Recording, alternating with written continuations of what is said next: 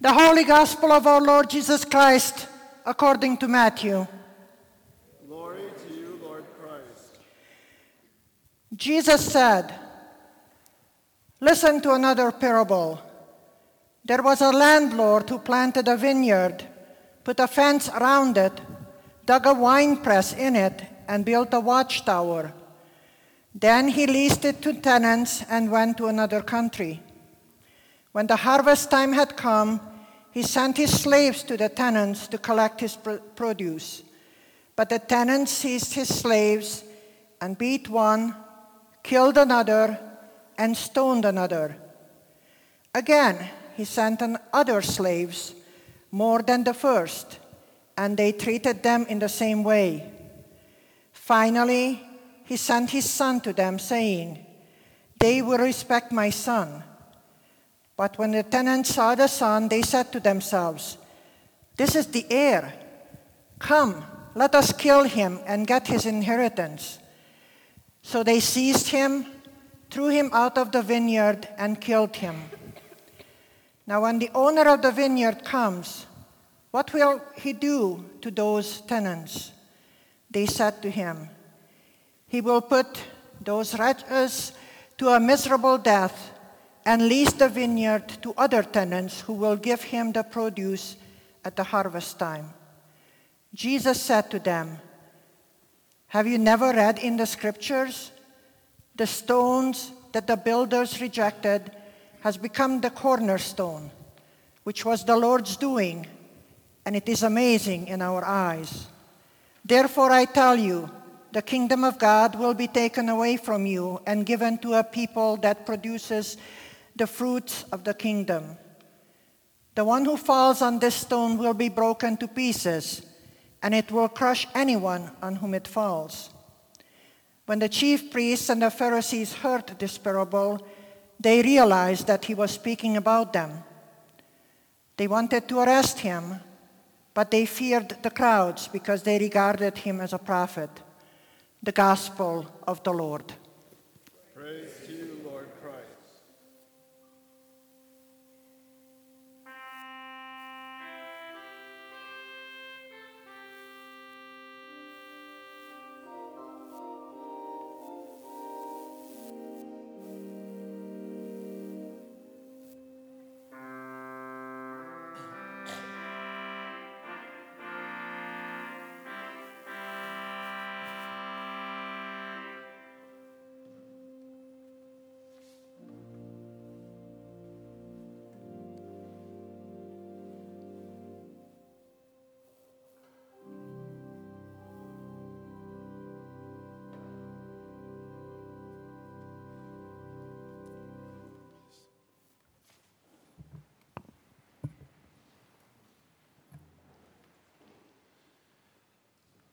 Last week, I told you that it had been a holy week, and I had no idea how accurate that would be. Last week, we entered into Jerusalem once again with Jesus, and we began his Holy Week in Matthew's Gospel. And from the beginning of the encounters, he's at odds with those in charge. That was the Monday after his entry.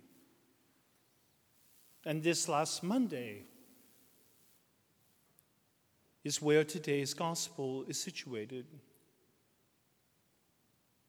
The synchronicity is almost unbearable that in the events of Las Vegas, we would have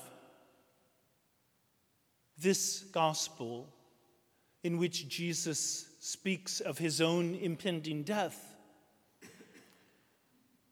Scholars have long been divided about this gospel passage, some maintaining that it is authentically a Jesus parable.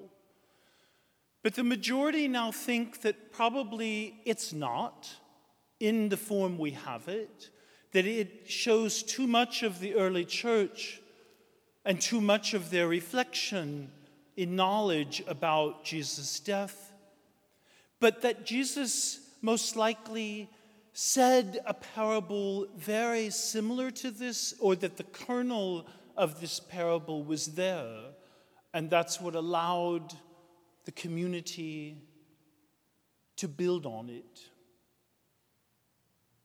I suppose it doesn't really matter, because it is true.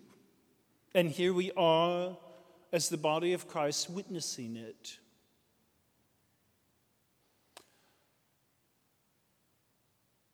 It is a parable about knowledge. It's a parable about being known as the tenant, the owner of the vineyard, sends in his son who they know, and surely they'll listen, and they kill him. It's a parable that is so rich with imagery and knowledge from the first century of Palestine that the readers in Matthew's gospel would have known exactly how to hear it. They knew the economic system it was based on, in which vast estates in the land were controlled by absentee landlords who would send emissaries to collect rents from time to time. And it's that knowledge of economy that strikes me so mysteriously in how we've heard this parable and seen this parable lived out in the events of Las Vegas. An economic system which gives us pretty much what we want if we're the chosen. The collect from today tells us to be aware of that and to ask God not to listen to us too seriously. But an economic system of Las Vegas, an economic system that handed a room to the person who perpetrated this as a comp, because he was a high roller, made his living there. I think that this parable that Jesus tells and the parable that we're living in almost daily is really about the kind of culture that we want. And it's an invitation to us to lay down some of those desires and some of those privileges which we've begun to call our entitlement, because they are killing us.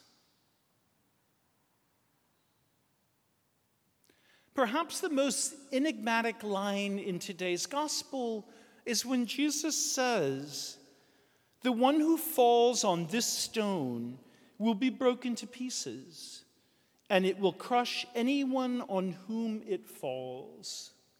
I think we know that so well.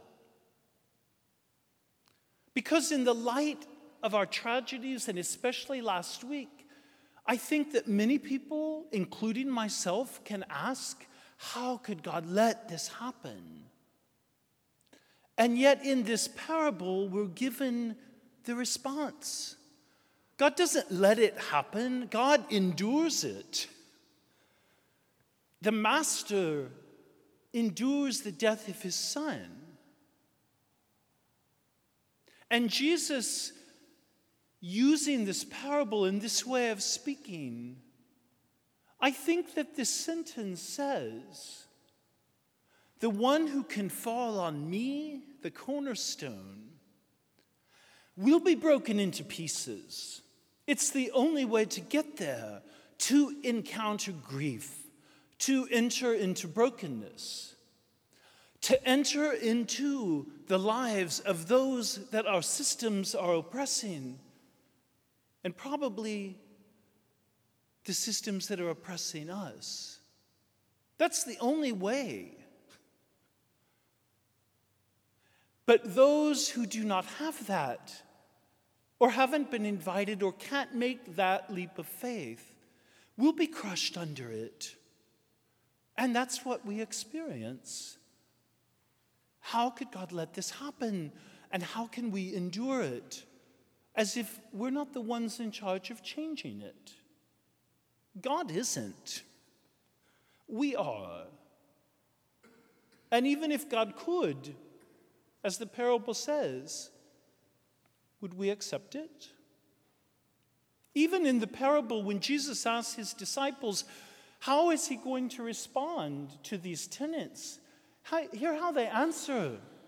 It's a familiar way to us. With revenge, he's going to kill them all. And Jesus says, have you not heard? The stone rejected will become the cornerstone. God's activity is about raising up. And that's our hope. Is it any surprise that in this Holy Week experience we have in the gospel and that we're having in our lives, the words that we have in this today are words of Easter and resurrection? We use that psalm, surely the cornerstone, for Easter Sunday morning. That's what new life will be about. Not a return to the old one, but one that is created in a very new and very inclusive way. It's the reason that we embarked on stewardship now, and that this is so fitting for the fact that we're in the middle of it. Here is a community that knows Paul's epistle today, and you are, in his namesake, that community, that I know nothing of gain except the surpassing knowledge of Jesus Christ, my Lord, and him crucified for me. Paul was the one who had it all. Paul was the one who persecuted the early church because he was right, and then got knocked down on the cornerstone and shattered into pieces, blinded, and now he sees. If you want an identity, you have it. And the good thing is you're already doing it. That's what we're celebrating in stewardship, all of the ministries in this place that go out from here. But they do require money. It requires money to do those things. That's our economic system and how we can use it the way we're supposed to. It requires money to maintain this beautiful space. But it is not a shrine, and it is not decorated. It's the holy place of God. And those who come in here know that, and they say it over and over. And that's why we have it. Not because it's pretty, and not because it's the best, because it allows us to lay ourselves on the cornerstone and find that kind of trust. This last Wednesday, at a celebration of new ministry, you practiced your identity. The hospitality that I saw in welcome, the hospitality that was extended to me, the care that you have of meeting people when they come in and talking with them, and the hospitality you exhibited when a member of this community who's fallen away, who's now homeless, walked through those gates and that portico because the door was open and he didn't know what was going on, and he came in the middle of the celebration and I saw it and I thought, thank you, Holy God. That's St. Paul's, and you introduced me to him at the reception. I got a wonderful card on Wednesday that was mysteriously labeled 23. 23rd, I say. And I didn't make the connection until I opened it, that I'm the 23rd pastor and rector of this community. And the card was a wonderful invitation to tell us what you need and we will help you do it. I mean, it was fabulous. It was an invitation. And as I thought about it, the only thing really that could come to my mind was the parallel to Psalm 23, which is the psalm we always turn to in times of distress, and it's familiar and the comforting images. And I thought, if there's one thing that I want my rectorship to be, it's to be in a community that embodies that psalm. And you do. Hear it once again.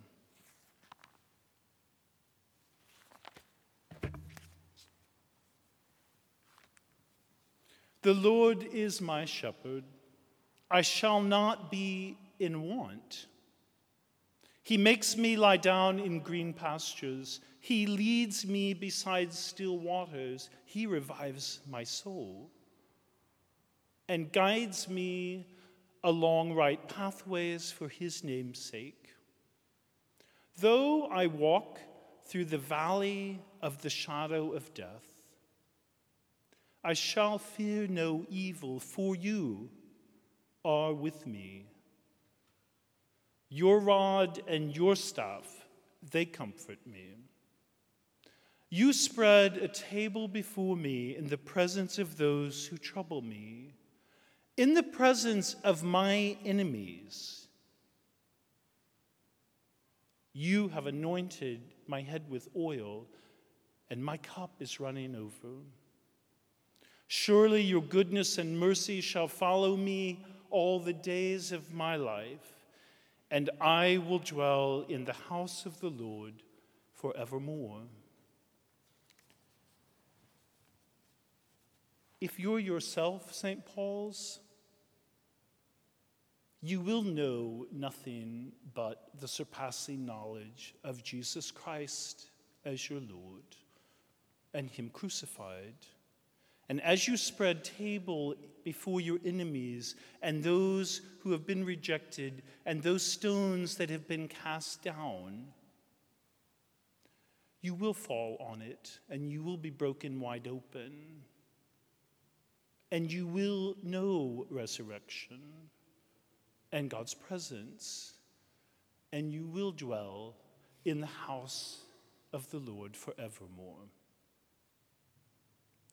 Amen.